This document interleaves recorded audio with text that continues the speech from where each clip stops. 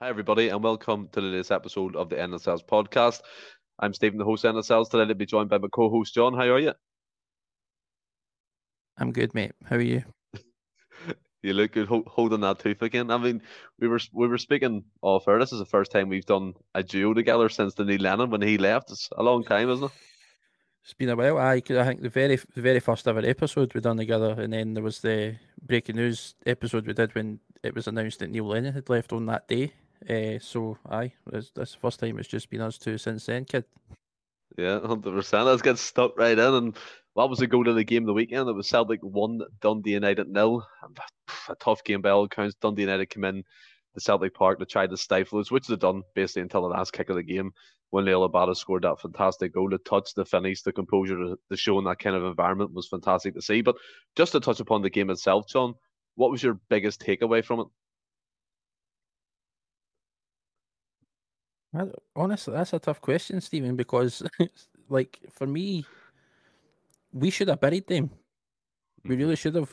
Like we dominated the match, majority of the match. The amount of chances we created. I mean, in all fairness, Seagrass saved them an embarrassment. Like that could have been double digits if not for Seagrass. So I mean, he was on form that day, and sometimes when a keeper's like that, it's very very difficult to get past them. And like every other team that we've played against this season, they defended against us really well. They set up to stifle us, like you Yeah. said, and it was just one of those games where it didn't look like it was going to go our way. And when, especially when we going into that game, knowing the result in the game beforehand and what that meant for us, um, it made it, as a fan anyway. It made the game more intense, and as that match dragged on, and that goal wasn't coming, or at least on the face of it, it didn't look like it was coming. Especially we was going down to 10 men, and then taking and listen, I love Ange, and it worked, and all credit to him. But at the time when he took Giacomakis off for McCarthy, when we Mm. needed a goal, I think we were all just sitting there questioning what the hell was actually happening, like what is going on. But like you said, the I think we controlled the game. But the biggest thing to take away from it is we really need to start putting these chances away because we're creating so many chances, and we just aren't hitting the back of the net often enough for me. Yeah. And these results, we're having a lot of results, especially as of late, where it's like 1-0s and last minute winners and things like that. And it doesn't accurately portray how dominant we've been throughout the match. But we need to start putting chances away. The biggest thing I can say is that. I mean, it's almost like we start the game breakneck speed, especially at home. And it's like the game plan, what you can see anyway, evidently, is we're trying to kill off teams in the first half. And when that doesn't happen, obviously we had that break, so you account for fitness and stuff. It seems like we kind of tail off just a wee bit when you come to the second half performance. But touching upon some players that played well in the game, for me, Matt O'Reilly, John, I thought he was absolutely fantastic. We've picked him up for 1.5 million from MK Dons. What's been your impressions of him so far in the Celtic shirt? He looks a player. He looks like he's fit right in. To come up into a team, I mean, he got thrust in his debut the other day, and he gave a good account of himself at Tynecastle. And to come up, he's barely had a minute to train with the team, get used to the system and everything else. But he looked like he'd been there all season, Mm-hmm. and he seems to already have like an eye for a pass. His delivery is spot on, um, and he looks like he's going to fit into that midfield perfectly. And I said this on the last podcast as well, that it's gave that midfield is stacked. Yeah. And I mean, when you look at once everybody's back for injury and the squad's at full strength, you're going to have an absolute headache deciding who's going to start because we've got so many players performing. You've got O'Reilly coming in performing well. Hatati has been performing well. Beaton in that sort of anchor role, that central midfield role, and he's commanding the middle of the park perfectly. And he's been a player. He's doing a role that we've been missing since Brown left, really, Mm-hmm. which we expected McCarthy to maybe come in and do. You've got McCarthy there as backup as well. You've got Kalmak, Turnbull coming back, Rogic. It's incredible. Adiguchi, It's like the midfield is absolutely stacked, and it's good in terms of rotation and depth, but I don't know how Ange's going to pick the team going forward. And when we do this, and we're like, what do you think the team's going to be for such and such a game? You'd be drawing names out of a hat. It could be anything, but I think it's streamlined at the minute, obviously, because there's players in international duty, there's some players in there, so you can kind of guess the lineup. But during the game, as you said, like we had 76% possession, 21 shots, 8 shots on target, 14 corners. We dominated the game, and people are probably going to be like, why is he reading off stats? That's just from BBC Sport. I didn't take note of any of that, so there you go. But it does prove the fact that we dominated that game, and people were saying Dundee United had a game plan that was nearly executed, fair enough, and it's up to Celtic to find ways around that. Abada does that in the last sack, basically last kick of the game. That composure is at the start. But I want to touch upon a few player performances, John, before we move on to that goal itself. Now, at half-time, there was people calling for Forrest to be took off, for Scales to be took off, and that evidently happened. Juranovic come on and Felipe Ayala come on. But just to touch upon Forrest at the moment, I've seen a lot of people not criticise him, but say you can see he's lost the art of pace. He's lost that kind of spark in the final third where he used to take the players on, whip a ball in, or score a goal, or create an opportunity for himself. And I have to tend to agree. It's not pigeonholing him or getting at him because he's a Celtic legend. He's been there for it all. Obviously, won the 9 in a row quadruple treble. He was a major part of all them victories. But I can see from what I'm watching anyway on the TV that he is not the same player. He doesn't have that burst of pace. Now people can say, and maybe down to injury problems, he's getting back to full fitness. But where do you sit on it? I mean, Forrest for me. Listen, we know he's a player, and he's been a great servant for us, and we know that when he's at full fitness and he's on his day, he's a great player, and he can certainly offer us a lot. And I still think he can. Like, I don't think that's changed. He's just come back for injury. He does look a yard off the pace. That might come back. I'm hoping it comes back. But I mean, if it doesn't, he's still a good player to have as backup. Again, he adds to that depth when you're needing fresh legs and stuff as well. Because I think once we're back at full strength, I don't think Forrest is going to be starting. In terms of like your first 11, your top 11, I don't think Forrest fits into that picture. But having him available on the bench to come on and play either side, and you know that you can bring him on for a Jota if legs get tired, you can bring him on for a Bada if legs get tired. It's useful, and I think it still adds an element of quality. I don't think we'll get a full 90 minutes of him going forward at the minute, but I still think he's a player, and I still think he'll do a job for us. I mean, obviously he's a player. No one's doubting the qualities, but it's obviously you can see it in the blind eye. I mean, you don't need to be an expert to see that he's kind of dropped off the pace. But I mean, here's hoping it is injuries. But you did mention at the start of the podcast there about killing off teams early, and big part of that's the striker and Giamakis or Yakimakis, whatever you want to pronounce his name. And for me, he was, I wouldn't say hopeless against Dundee United. He just nothing came off for him. His first touch was bouncing off him. He wasn't really making runs in behind. And anytime he did get an opportunity, the one where he basically was one-on-one with Siegrist, he wasn't really aware of what was around him. And then he lost it from that tackle from Butcher. But what's your opinion on him? Obviously, he scored, 2-2 or 3-3 leading up to that game.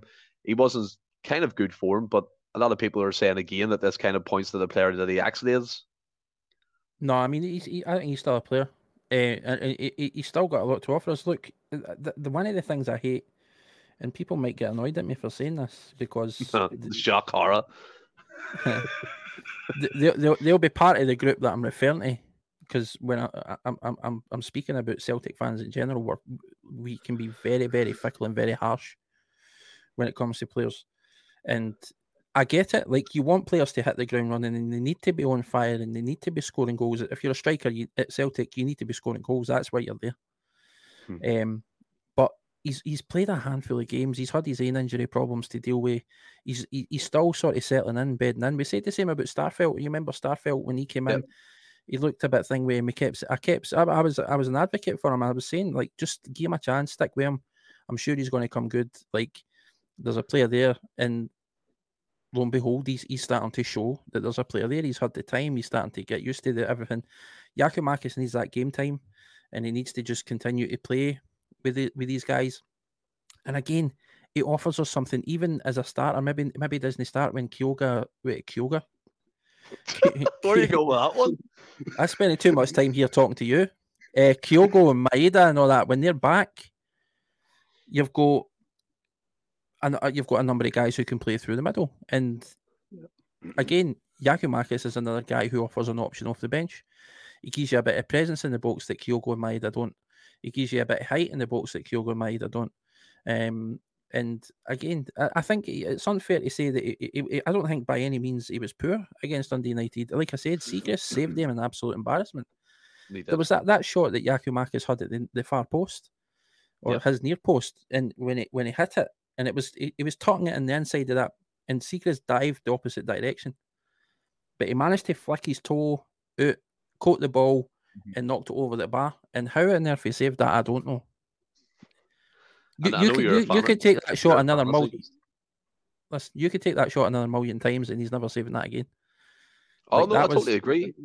That was a 1 in a million save, and that's what I mean. It's like it was one of the days for us in front of goal, and that's why we need to be a wee bit more clinical. I think Yakumakis still has a lot to offer though, and like I say, he still gives us another option in the box. He's a bit of presence, as I say.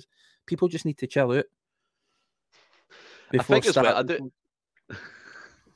I do get what you're saying. Don't get me wrong, but at the end of the day, you can't really take away. He did have a poor game by all accounts. His touch wasn't. I didn't think it was that poor. Like I said, you can't say he had a poor game. Listen, the team we set, like you said, teams set up their game plan against us. All of them do, and they all set up the exact same way. We're the only team in the league to do this way, where it's every man's behind the ball. They're all compact in the box. They all defend really tight, and it's hard for anybody to do anything against that. Like, it doesn't matter. You're trying to break down 11 guys, and it's nigh on impossible sometimes. So, I mean, they stifled Yakumakis. That was part of their game plan. You have to stifle the attacking threat, but that doesn't take away from him, because he still got himself into spaces. He still managed to create chances. Seagrass, as I said, was their man of the match. If it wasn't for Seagrass, and it wasn't for him just pulling saves out of nowhere, then we would have won that comfortably. Yakumakis would have had 2 or 3, and we wouldn't be having this conversation. Although, again, I do agree with what you're saying, but again, there's different opinions, obviously, within what people do see, and you keep holding your mouth there. I know your truth's absolutely killing you, but it's like almost, he did, for me anyway, had a poor game, but we'll move on from that, because as you said, if he scored 2 or 3, we'll be talking about a totally different kind of thing here. But you look at the control that Celtic have in games, and that's something that's improving week in, week out under Ange Postecoglou, much against the style that people say would be that kind of swashbuckling thing. The controls definitely came about.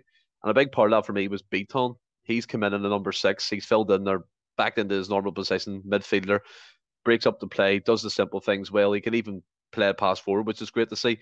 But he got that sending off. Now, if you rewind 2 seconds previously, Greg Taylor gets done from behind, literally, gets put in the ground, fouled 3 or 4 times before Beaton even makes that. So shouldn't even get that far by the referee. But no, take that away from the game, and Beaton himself, he makes a clear difference when he's in that number 6 role, doesn't he? Absolutely. Me and Williams touched on this in the last episode as well. Like, since Beaton's been great in that role, and I said it earlier. If you go back and listen to your earlier podcast, excuse me, before Anne started making signings and bringing guys in, when we knew we'd lost Bruni, we were saying, and we were talking about, we need to get somebody in with a bit of dig, somebody who could come in and control that midfield. We were so used to Beaton playing a defensive role in previous seasons and filling in for other guys early in the season that we never actually considered it. And he got made to play that role, and like that number 6, and he's been outstanding for us this season, I think. And he, like you say, he's solid. You can rely on him. There's confidence here when he plays, and like you said, he can play a pass. He can see a pass. He's good. He's a good ball winner. He can defend to an extent as well. And he commands that midfield as well. And I just think he's been great this year. It's like he's been, in all honesty, because we're so used to him playing in defence, he's been like a new signing. Yeah, I get that totally. I think what he does bring, I mean, he's the Israel captain, so he's playing for his national team. He captains there, and he brings a common head experience. He's been at Celtic 9 years now, so he's basically due a testimonial soon, which is just madness, to be honest. But is it honestly been 9 years? 9 years, yeah. Wow. Yeah, he's been there a long time. It's I crazy, knew isn't it it? was a while, but I didn't think it was 9 years. That's mental. Yeah, I think he's been there longer than Roddick. I think he has. Maybe around about the same time, but definitely 9 years anyway. But you look at the game, it's basically in the Dan Embers, John, and you're sitting there as a fan, and you're obviously after the result across the city, they blinked, and it was up to Celtic to take advantage of it again, so we can keep the title push going. And we eventually did. A fantastic bit of play by Yoda, a great cross into Abada. And I don't think people talk about this enough. And I've seen people, I agree with what they say. The touch to control that in that situation with the fans, 60,000 people watching you, wishing you to score, takes it down, bangs it into the roof of the net because he knows Seagrass is on form. I think that was calculated in his head where he was finishing that. That wasn't just a rush finish. It was a fantastic goal all round from the cross in to the touch to the goal and the celebrations. I've never actually like. I wish it was there, John. I wish I could feel it. But the clips you see, the clip of Jota in the stands celebrating, we all shared that among the podcast and on our social media channels. But it was more relief, wasn't it? The 2 points. We've cut it to 2 points going into this final game coming up midweek. Absolutely. Just going back to that, credit to O'Reilly as well because his Yeah. pass to play Jota on doing that wing, and then like you say, Jota floated it in, and we never had much success with those cross balls in the box or that for that full 90 odd minutes, and then all of a sudden this one comes in, Abada, who that's not his normal position, was there. He's a young guy still, and you think most people at that age or under that kind of pressure would flap at that and it would be going wide or whatever I say. But it says it was a composed finish. I think like composed is a good word to use. Mm-hmm. And he taken the touch and he rattled it in the back of the net. He done exactly what he needed to do, and it was a superb touch. But like you said, yeah, the celebrations were mental. Abada just ripping the shirt off, just chucking it, running into the Yeah. crowd. The video of Jota as well was incredible to see. Or the fans just practically carrying him, then celebrating with him. And I mean, you could see what it meant to them as players as well. They knew the significance of that and what that meant coming into this game on Wednesday. And the just think what a finish and what a feeling. Like I said, we know we were so many points behind a few months ago, and we kept talking. We just need to focus on our results. Don't worry about anything else. Let things just play out the way they're playing out. And they've blinked a couple of times now. They've dropped points, and it's put us in a position to, if we can get a result on Wednesday, which I'm confident we can do, that we'll leapfrog them. And then I think when we do that, the arse will fall at them completely. It's a bold prediction. Do you know what I mean? It is. I do get what you're saying. There was that famous saying by their ex-chairman saying we'll fall like a deck of cards, which is proven untrue. We've come back stronger this year. We're coming for them, and that's quite evident for anyone to see. And to take advantage of them blinking, as you said, we've done it twice now. Now we're 2 points behind.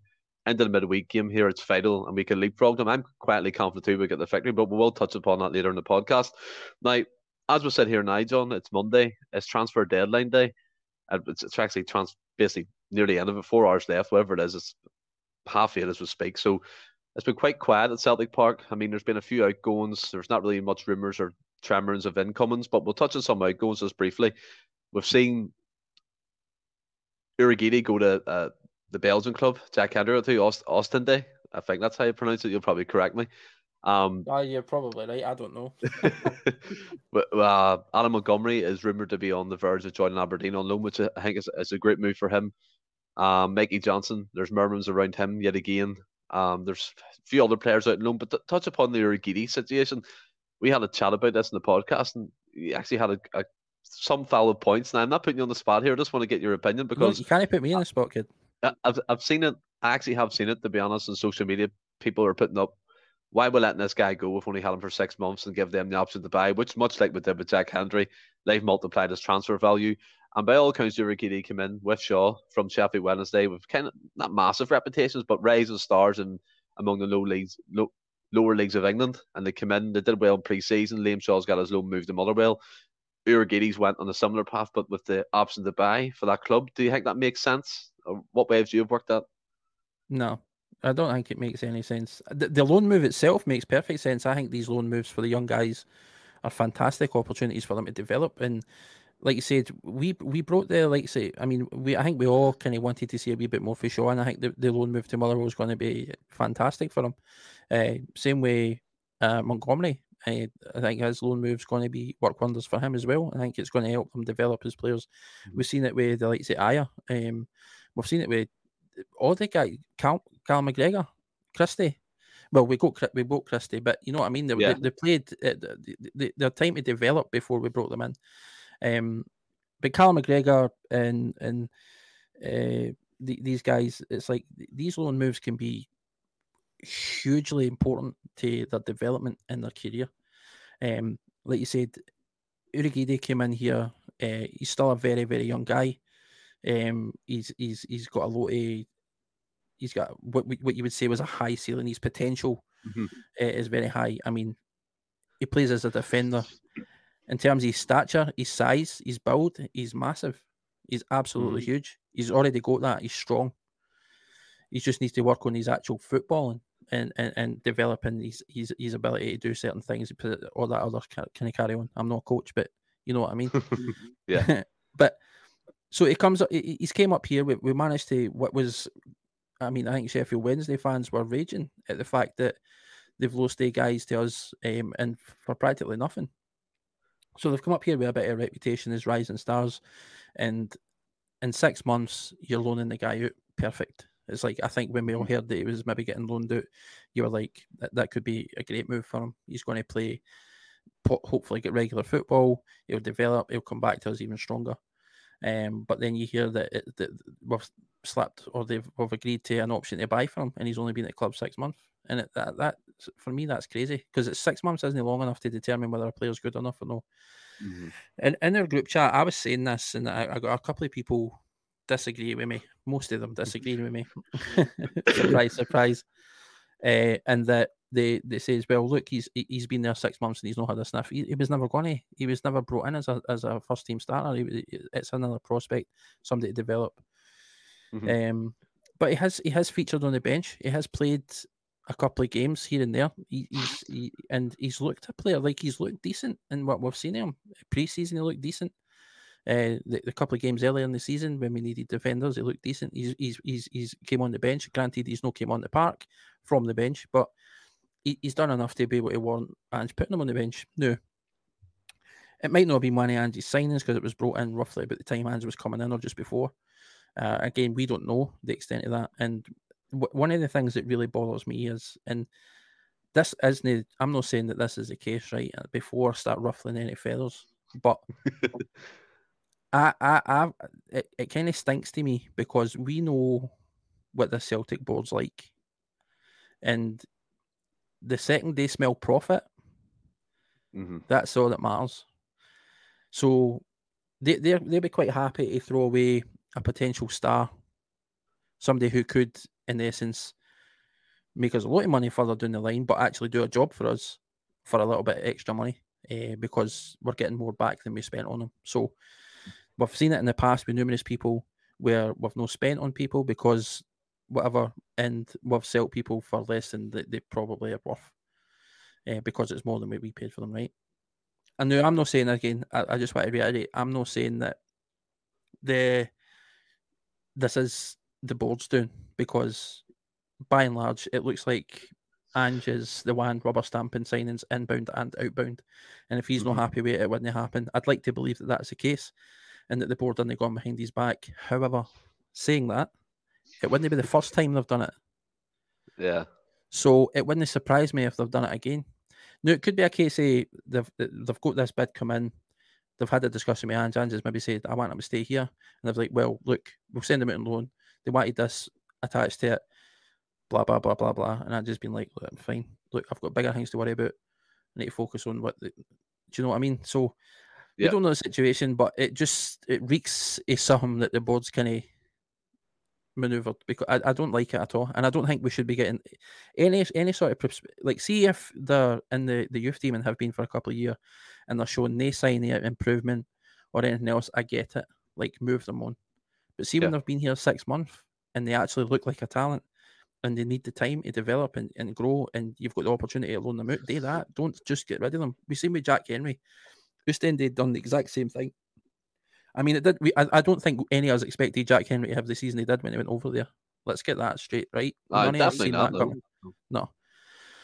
But what we did have is, again, a young boy who came up through the ranks, who had a couple of chances at Celtic. He had the opportunity to go out on loan, and it worked wonders for him. And we could have done it, especially at the start of the season, having Jack Henry back on that side and having that backup. That could have been massive for us because he was player of the year over there. I get in the team of the season in Belgium as well. Exactly, and that, I mean, let's be real. It's like a lot of us are saying, "Oh, but it's the Belgium. This is the fucking Scottish Premier League. We're no much better. Let's be honest. Yeah. Like this is the league, one of the best nations on the planet, footballing nations on the planet. Home and he's went over there. He's done a job. He's been named the Player of the Year. He's been in Team of the Year. His value is 3, 4, 5 times what they paid for him, and then they sell him immediately. Like they knew what they were doing. They're not stupid. They had that option to buy, and they were like, "Come on, we can take this and then punt him straight away." I don't think as well that I don't think the Urugidi option to buy kind of fee would be anything astronomical. Probably talking about £1 million.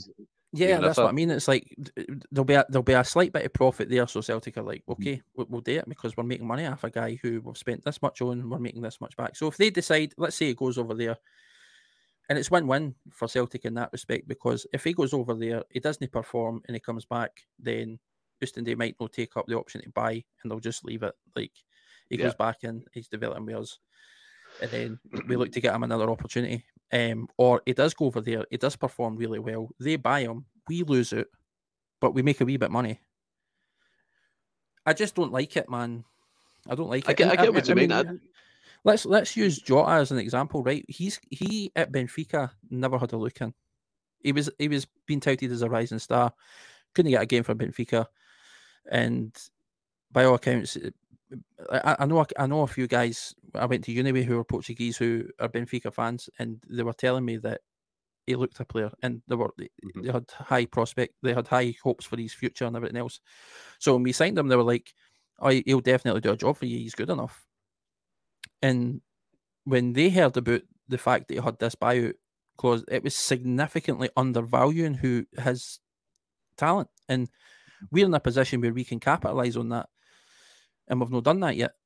At least on the surface, nothing seems to be happening, and we've only got a few years left for that to happen. So I'd like to think, or I'm fucking praying that something's announced.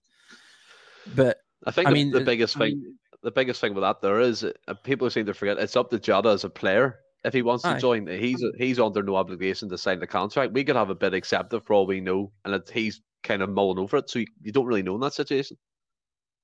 No, you're absolutely right. We don't know. But we've also got Carter Vickers. Yeah. And it's a similar situation. Like, do these guys want to be here?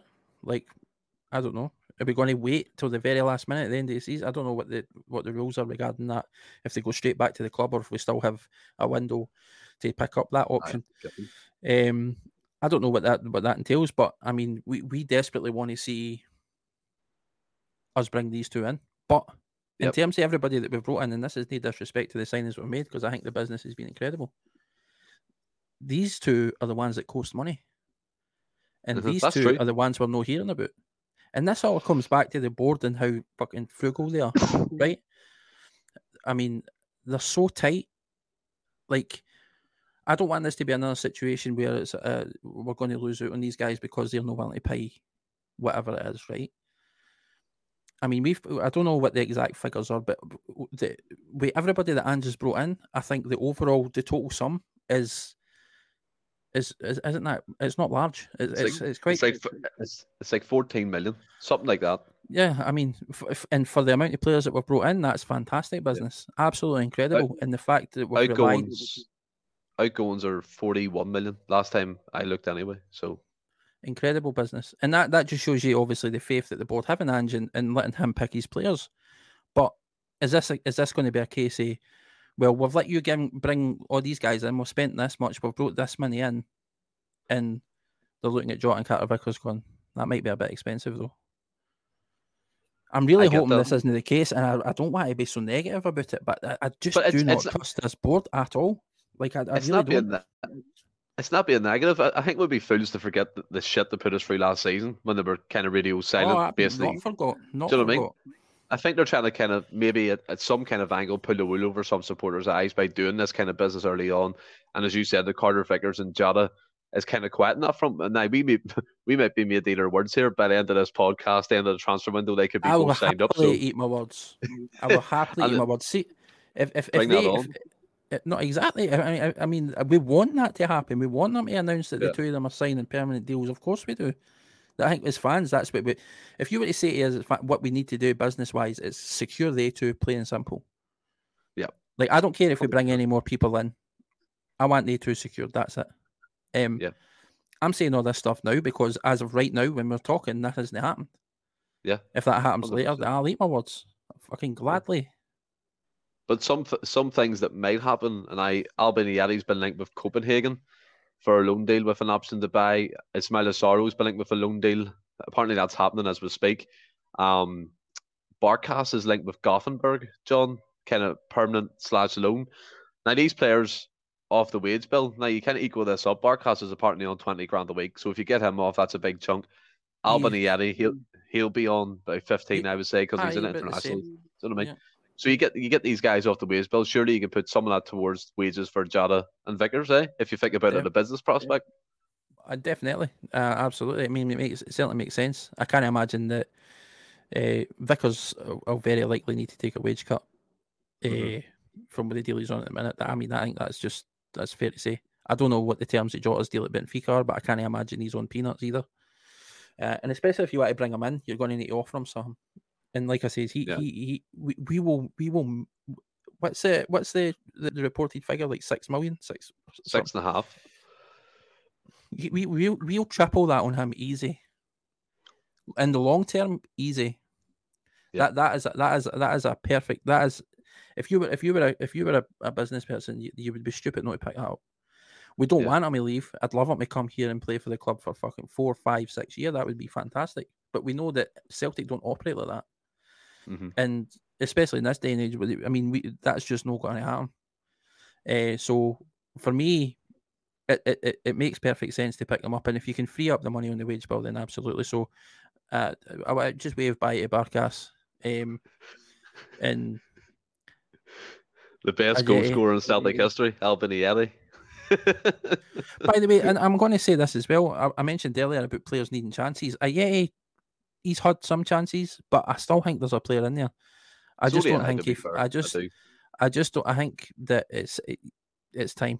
We need to just cut our losses there. If you're honest as well, there's a player somewhere in Barkas deep down. Do you know what I mean? There's a player in all these guys. It just hasn't worked out at Celtic Football Club, and unfortunately, sometimes you just need to cut ties, get whatever you can for them, and move on. And hopefully, Celtic do that. I mean, I've said that numerous times, Stephen.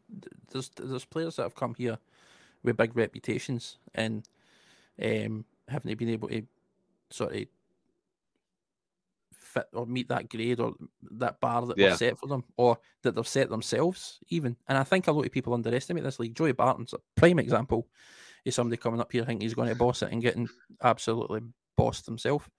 But I mean, we've had other players come here. I don't want to name too many people at the end of their career because that's unfair.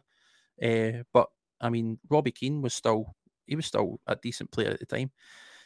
I mean, he had matches where he struggled as well. What was it? 15 goals in 17 games he got? I think that was a decent return. It was something like that. Listen, I don't know what the exact figures of that were, but what I'm saying is there was matches, and this I'm trying to bring it back. There was matches where you were like, he had abysmal games, but if you look at the bigger picture, it worked out in our favour. And the point I'm trying to make is it comes back to like Ajeti's had enough chances and he's not done the same. So we need to it's time to cut losses. Giakoumakis has only been here a few months. He's not had the same opportunity yet and the same amount of chances. And we need to sort of give him time to find his feet and see what he can do, if anything. But and Sorrow's loan move, I'm happy with that. Like as long as it's, I think there's a player in Sorrow as well. You'll be seeing you later on combusting, John. But I mean, we'll move on from the transfer side of things and we'll get into the crunch game, the Derby game, Glasgow Derby, Wednesday, under the light, 7:45 kickoff at Celtic Park. An unusual time for all of us to even think about a Glasgow Derby game, but it's one I'm certainly looking forward to seeing. I think the atmosphere will be electric. Rangers come in, still top of the league. We're 2 points behind, John. They seem to have bolstered the squad with the signings of like Diallo from United and the kind of imminent signing of Aaron Ramsey from Juventus. So there seems to be they have strengthened kind of some quarters in the team. That's if he's available and fit. But get into the game, I'm confident of getting a result. I don't think you're going to say anything different, really, are you? No, I'm not. One thing we need to remember is that I think we're the form team at the minute, and we're going into this in a much better level of confidence. I firmly believe that we're in a much stronger position than Rangers are, regardless of who they're bringing in. I mean, less said about that, the better. It's just, I'm confident. I mean, I don't want to be overconfident, but I'm confident. Like I think that there's enough about us to be able to see them off, and I think that we will get the 3 points. I mean, look at it. They're coming into Celtic Park, right? It's not going to be like last time, and it's going to be packed, and it's going to be packed with Celtic fans, no Rangers fans. It's going to be absolute hell for the Rangers players. And for is the that new confirmed? boys, There's not going to be 100 fans. Is that confirmed? But I fucking don't care. You're not going to hear 100 fans anyway. 800 as well, even 800. They'd be as well no turning up. What I'm saying, I've lost my train of thought there. It's going to be. It'll be what's that term that all these asshole reporters throw about? An advert for Scottish football? No, that one. Like when they say it's a cauldron or like the birthing them or some pish. Anyway, like for Diallo and all that, like and Ramsey, if they come here, it's like they might have played in front of teams like and like for Ramsey, he's played in England, shite stadiums, shite fan bases. Absolutely, so the other man. Let's be honest, there's no passion in it, and Italy's different. The atmosphere at Celtic Park is going to be absolutely electric, and they're going to need to tune everything out in order to perform. And I don't think they're going to be able to. No, I don't think many of them in that team are going to be able to. I think one of the most stark reminders that we can actually think of as Celtic fans, we haven't beat them since 2019. So again, it's no, but you have to point out these facts. It could be a mentality side of things. Just don't like hearing it. No, but it could be a mentality side of things for previous regimes that Ange has to stamp out and change that culture, which evidently he has done. So that's why I'm confident into the game. I think, as you said, with a form team, we're playing the best football. And who knows, John, this could be the game where we give a team a smashing that we're always talking about. Let's hope it is. But we'll find out Wednesday. But in terms of team news, nothing really kind of to speak about. There is rumours that Rogic and Mieta could come back, kind of regarding how many minutes to play for our national teams. But we're going to park that to the side because I can't really see that happening. They did it before with, remember, F.A. Ambrose for the European game, brought it back from international duty, and it just didn't work out at all. It was like 24 hours he was flying and not jet lag, that type of thing. I don't think it works well. But getting into the game, what would your team be? Difficult, Stephen, because I think that Ange's got a couple of aces up his sleeve. Do you believe that? Do you really believe that they can? 100%. Nah, 100%. Listen, so you're trying to tell me, and all the photos took at Lennoxtown, Kyogo's not been in one photo, and you're holding a torch thinking he's fit. Who puts out the photos? The SNS media group they've done that, or something like that. I don't know. Listen, Kyogo's playing. No, he's not. He is. And so, by the way, I just want to say, if Maida and Rogic are back, like even if I know they've been playing at the national games and they're flying and everything else, like if they're even if you can get them on the bench and get some minutes at them, like later on in the game, I'm happy with that. I think Callum McGregor might start. I know he looks like he's got a very sore face. Oh, he does, doesn't he? It looks a bad one. And that does bring it back. But like, how did the referee not see that? That's shocking. That is absolutely terrible. Don't get me fucking started on referees at the minute. We've not got time. But no, listen, look, we saw Callum McGregor. It showed you scenes, footage of Callum McGregor, and he's standing pitch side. His face is bruised, and it looks a dullion, but he was chewing gum. Now, I don't know if you know anybody that's ever fractured their cheekbone or their eye socket or anything like that. That would be absolute chronic pain they would be in, and they would not be sitting pitch side chewing gum if that was the case. So I don't think it's a fracture. I think he's just taking a dullion to the side of the face and it's all bruised. But even saying that, people have played through games with fractures. You get masks specifically designed to protect you. Yeah, I know. Yep. So to say that it's completely out of the picture that he's starting or he's going to be available is silly, because by all accounts he could play. I want to see him there. And we know that people have played through worse facial injuries than that. So I'm holding. I've got my fingers crossed that he's going to be available. I think. But you didn't answer the question. You kind of ducked it. Do you actually really think Kyogo's available? Do you think Kyogo's available? Part of me is saying aye. I ain't. Listen, right? You don't want to give too much away. You're coming into the biggest game of the season, right? This is an opportunity to leapfrog them. They've tripped up and blinked in the past month a couple of times now, and you're coming in here. Mind games are going to play a part here, right? They're coming to Celtic Park, a packed Celtic Park under the lights. Celtic team on form, fans it's going to be absolutely electric, and you're going to announce that team just prior to the game. Now, Van Bronckhorst is going to be setting his team up to play against who he thinks is going to be available, right? So you don't want to give too much away. I wouldn't do it, and that would be an absolute masterstroke, a tactical masterstroke if Van's done that. In terms of that, you see Kyoga's name on that team sheet, Callum McGregor's name on that team sheet, Maeda, Rogic on the bench, or whatever the case may be. Listen, I'm. If it doesn't happen, then do you know what? It doesn't happen. But I'm kind of, there's part of me that believes it might happen. And I might be overly optimistic, and it might be absolutely shite. But I just want to believe that that's going to be the case. And well, give me your full lineup. I'm running with it. I'm running with it. Give me your full lineup. So I think it's going to be Hart and goal, obviously. I know what you're going to say for right back. It's just gospel for you right now. Listen, I know what it's probably going to be, but I'm going to stick with my guns. Okay. So I'm going Ralston at right back. Right? Carter Vickers, Starfelt, Juranovic at left back.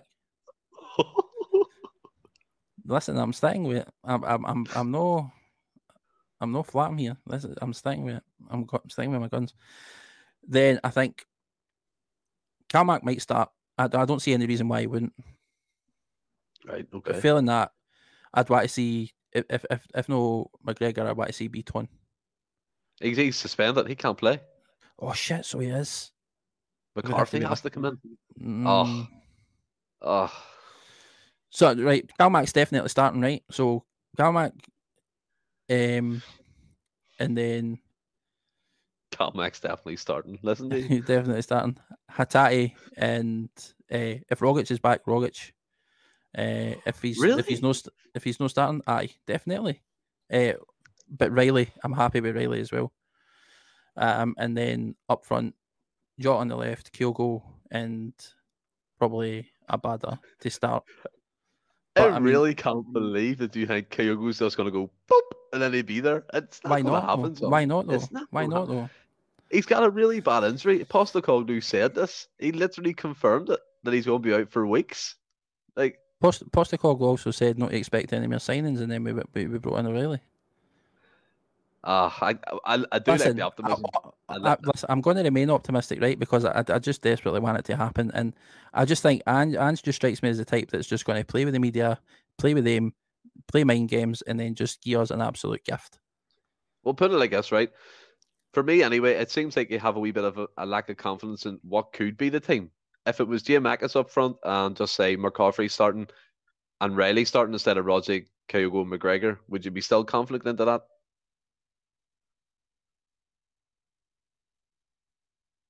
I'm not happy with the McCarthy starting. And I think that's right? that's an integral part of the midfield three, like that. And the thought of McCarthy being in there, he's going to have the game of his fucking life, because He's going if to he have to plays any, run.